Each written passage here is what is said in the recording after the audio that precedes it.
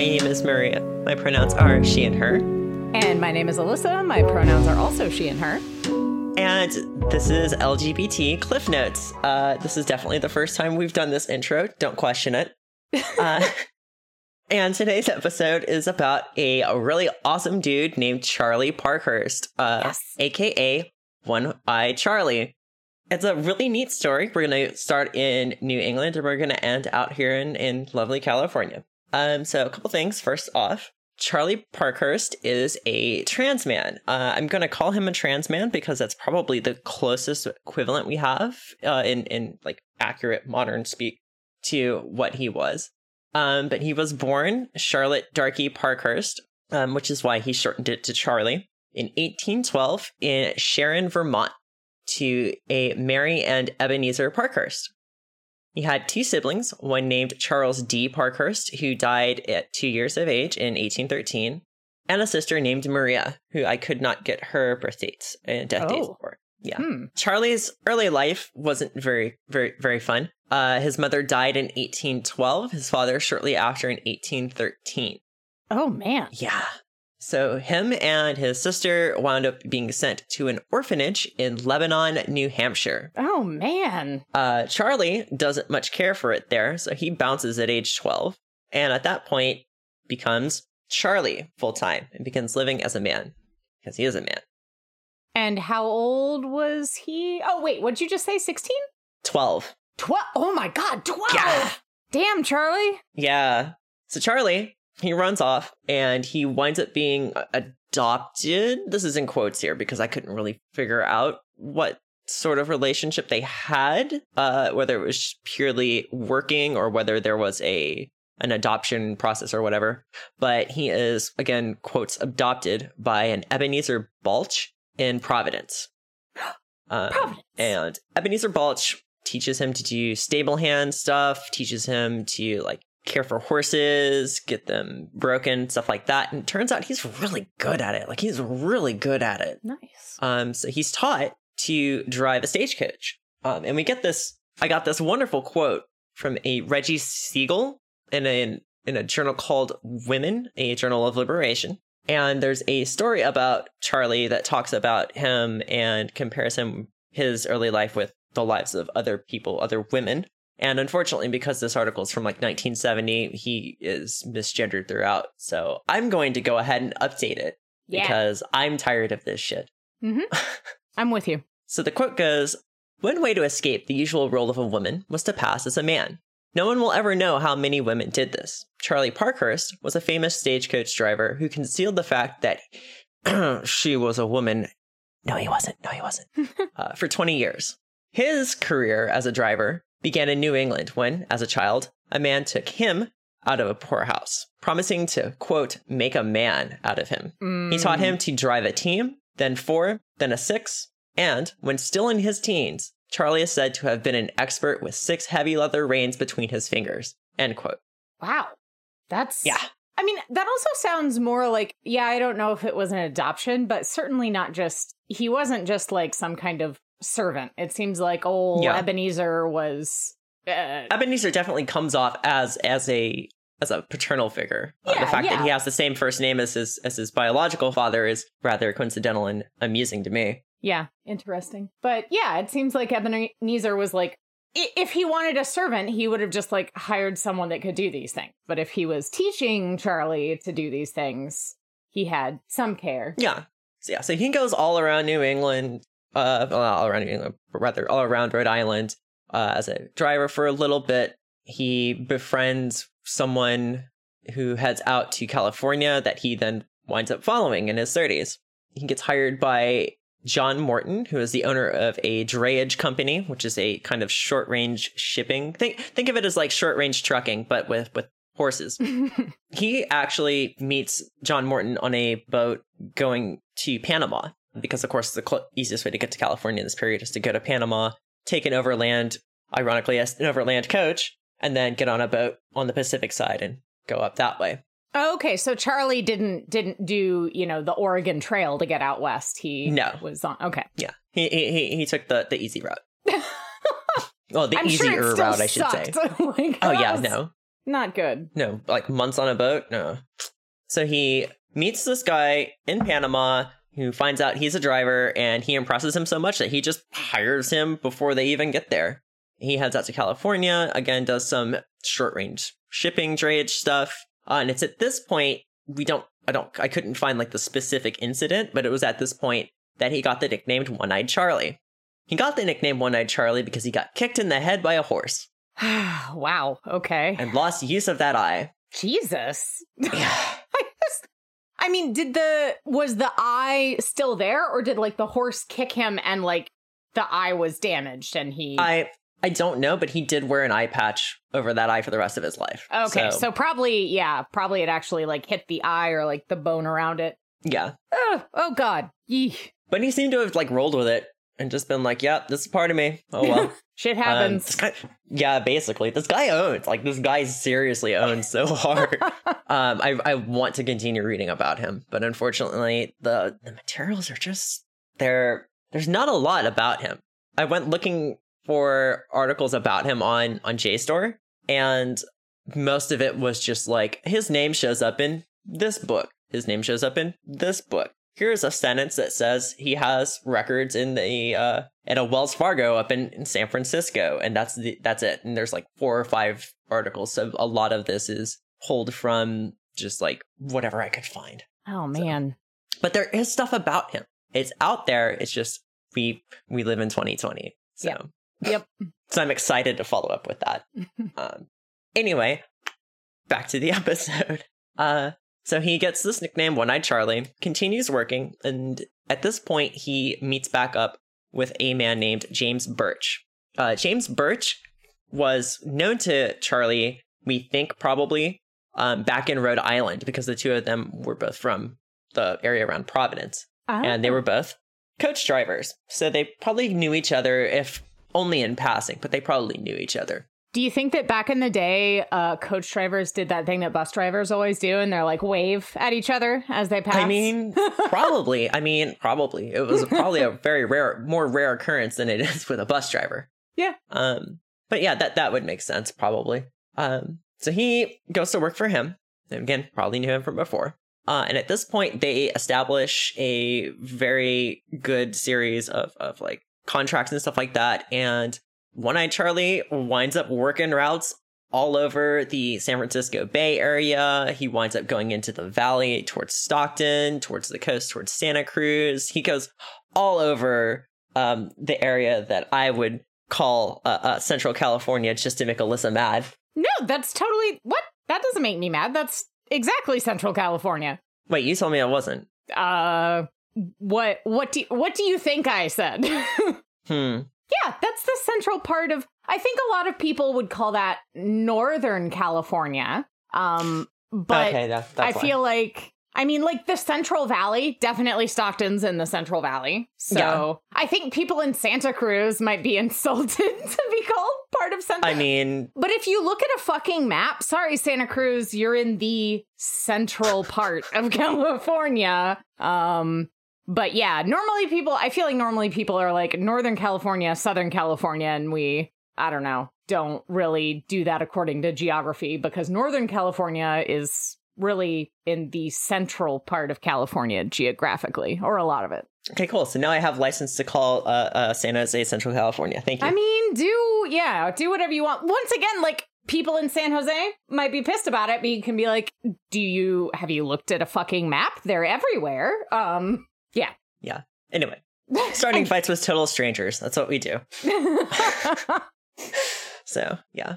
So he had routes all over the area, all over the bay, into the valley, out towards the coast, and he was regarded as a very amiable, fun person. He was successful enough that he saved up several $1,000s and retired. Holy shit! Which, yeah, that's pretty good considering it's what, 1840, 1850. Yeah, I feel like several $1,000s is probably whatever the equivalent in current money is, like more than I've ever saved in my life. Yeah. So I mean, he did pretty well for himself. Nice.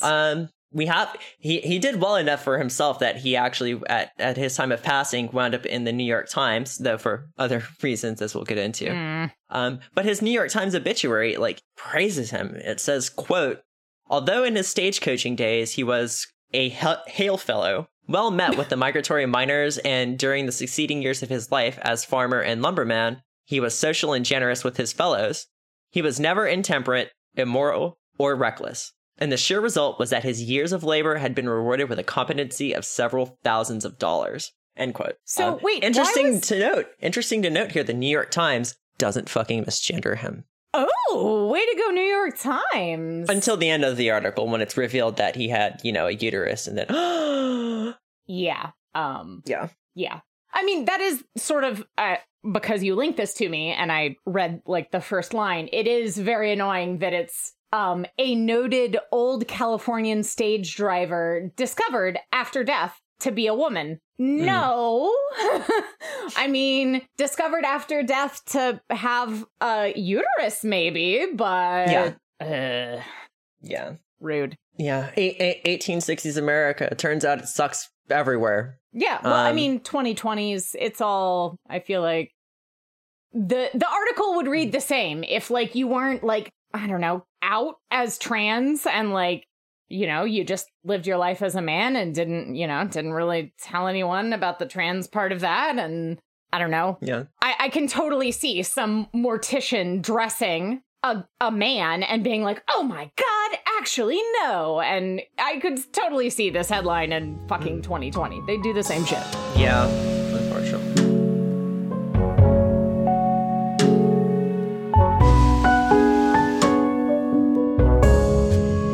So let's get away from that crap for a minute. Let's talk about some really cool stuff. I want to talk about specifically 2 stories that I found about him. The first I got from Leroy R.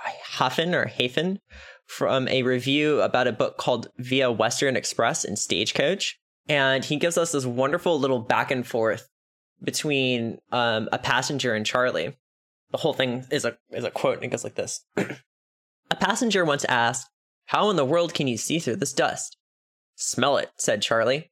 "Fact is, I've traveled over these mountains so often I can tell where the road is by the sound of the wheels. When they rattle, I'm on hard ground. When they don't rattle, I generally look over the side to see where she's going." "Have you any other signs?" "Backer's another sign. When I'm a little scared, I chaw more than ordinary. Then I know the road's bad." End quote. Wow. I'm not just affecting that drawl. It's right there in the text. So I'm not doing that just for flair. Yeah. I mean, you could do it just for flair. That would be fine. I mean, why not both? That's nice. So yeah, no wonder he got hired by that guy immediately. Like he clearly knew his shit. He was Yeah. He's just like, well, if the road's fucked up, then I get a little nervous and I start chewing more tobacco. That means I need to go ahead and fix this shit. Yeah. I mean, it's got such big trucker energy behind it, which is appropriate. I mean, he's basically a trucker. So that's an example of like the geniality he's known for. Like he presents these little things in like very amusing manners that kind of like stick out. It's really neat. I'm sorry. Yeah, I'm not sorry actually. It owns. Good quote. It owns almost as much as this next story. Ooh. And this one comes from the California State Parks and Rec website. Nice. Just to give you an idea of how like sparse finding sources for him is. This is written by Kathy Bristow in an article called "Those Daring Stage Drivers." And there's a great story in there. I'm just gonna read it verbatim, basically. Quote, "Parkhurst drove a team for almost 30 years, enduring the rough, winding roads and occasional holdups by robbers. On one occasion, a bandit called Sugarfoot, so named because of his habit of stomping his burlap-wrapped foot, ordered Charlie to give up the strong box. Parkhurst obeyed, but was determined to settle the score." End quote. I'm going to interrupt that and point back to the New York Times article that relates it in a far more amusing way. It says, quote, "He did it even under the drop of the robbers' firearms, with an ill grace, and he defiantly told the highwaymen he would, quote, break even with them." End quote. Do we know does this continue to tell us how Charlie broke even? So Bristow continues in their quote, "As luck would have it, Sugarfoot stopped the stage again on the same route. Whoa. This time, Charlie shot and mortally wounded him. Yes. Sugarfoot managed to crawl to a cabin where he later died. Oh my God. Wow. Okay. Sugarfoot should have fucking listened. Oh my God. Yeah. Charlie warned him that, it was going to be bad. Yeah.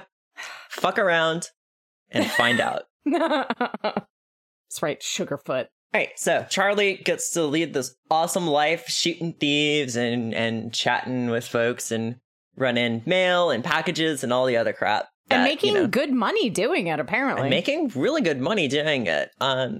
Speaking of money, the reason he backs out isn't because he's like tired from the road or anything. He does have, rheumatism, so it does make driving kind of hard. And that probably is a factor. But from what I could tell, the biggest factor in his retirement was simply profit, because at this point, of course, the rail has expanded out in the West and everything. It's a lot cheaper to move goods over short distances via rail. So he gets out of the driving business because it's just not as profitable anymore. And he goes and retires to the area around Watsonville.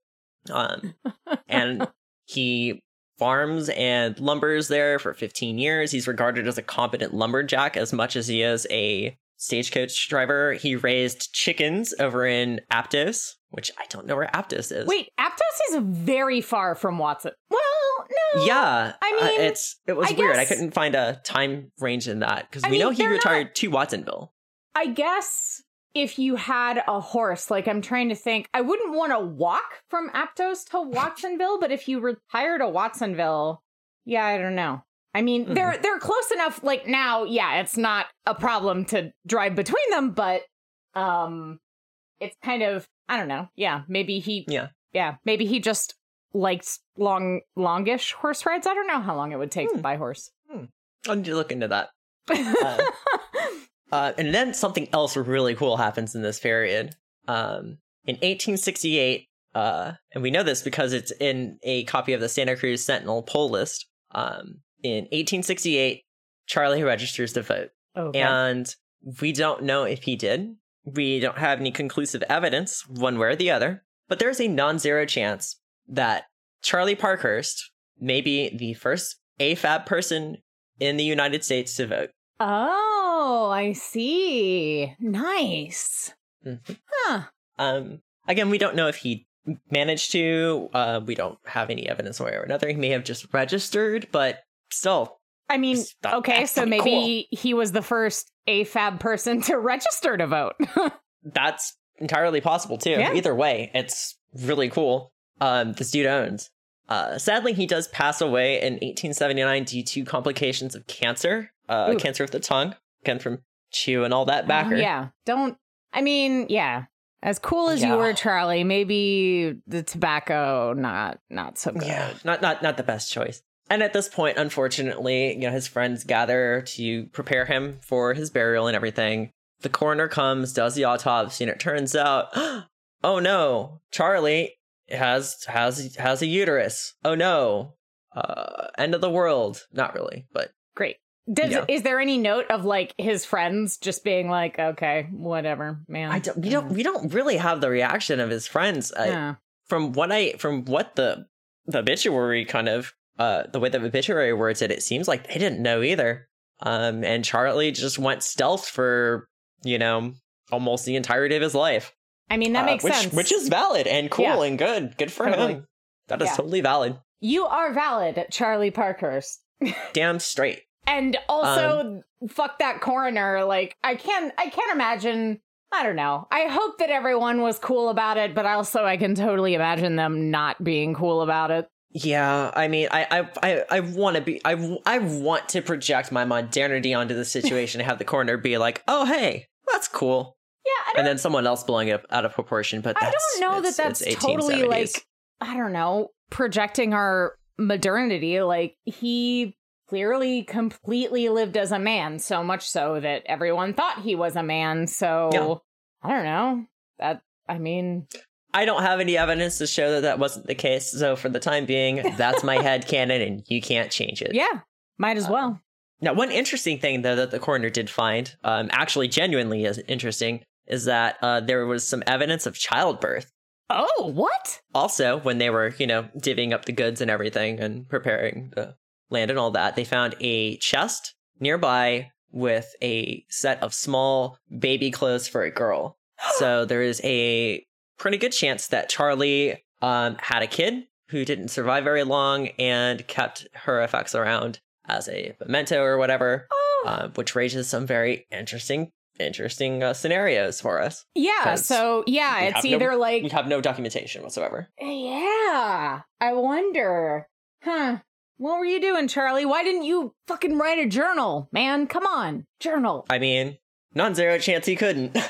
Right. Yes, of course. I don't know. But it is 1870 and literacy rates aren't exactly stellar. Yeah. Especially, your fucking parents die and you're left in an orphanage. Yeah. But Charlie, because he is a famous stagecoach driver out in California, they find out that he's got a vulva, so now it becomes a national sensation. It blows up. He gets, again, an obituary in the New York Times, which, again, to its credit, is pretty. I mean, if you ignore the fact that they misgender him throughout the entirety of the last third of it, it's fairly flattering in the beginning before they start doing that. God, I hate having to shove like 20 asterisks on something because the 1800s are garbage. But that's the long 19th century for you.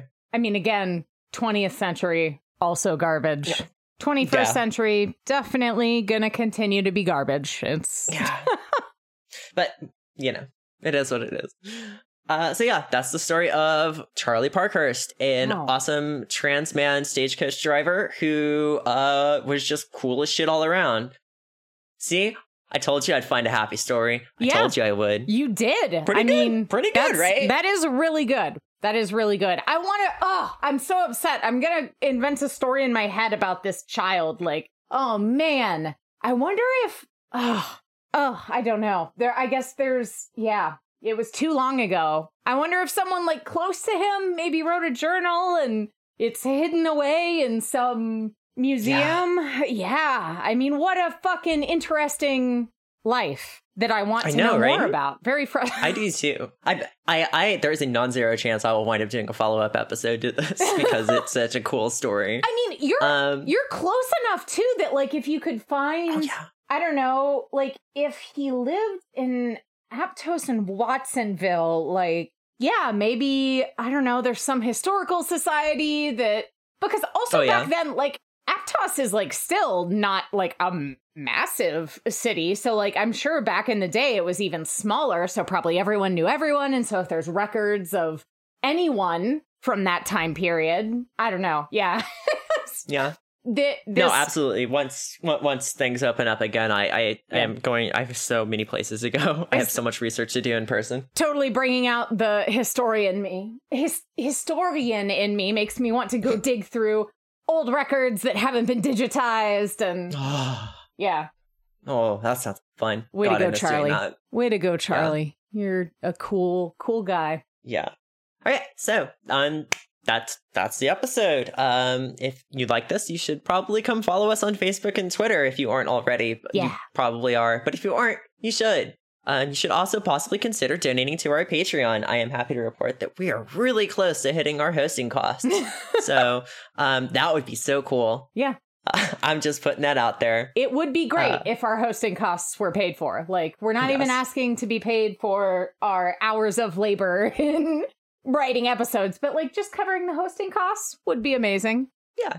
And of course, if that's too much, or if you already have done that, please, of course, feel free to share us around. Let people hear us. Let them know that there is this wonderful podcast. I think it's a wonderful podcast. It is a wonderful podcast. It is. This wonderful podcast out here that tells you all about rad as shit stagecoach drivers who shoot down thieves and say, fuck you, gender binary. There was no part of that sentence that wasn't fun. Yep. Anyway. All right. That's it. Thank you all so much for listening, and we will catch you next time. Yep. See ya.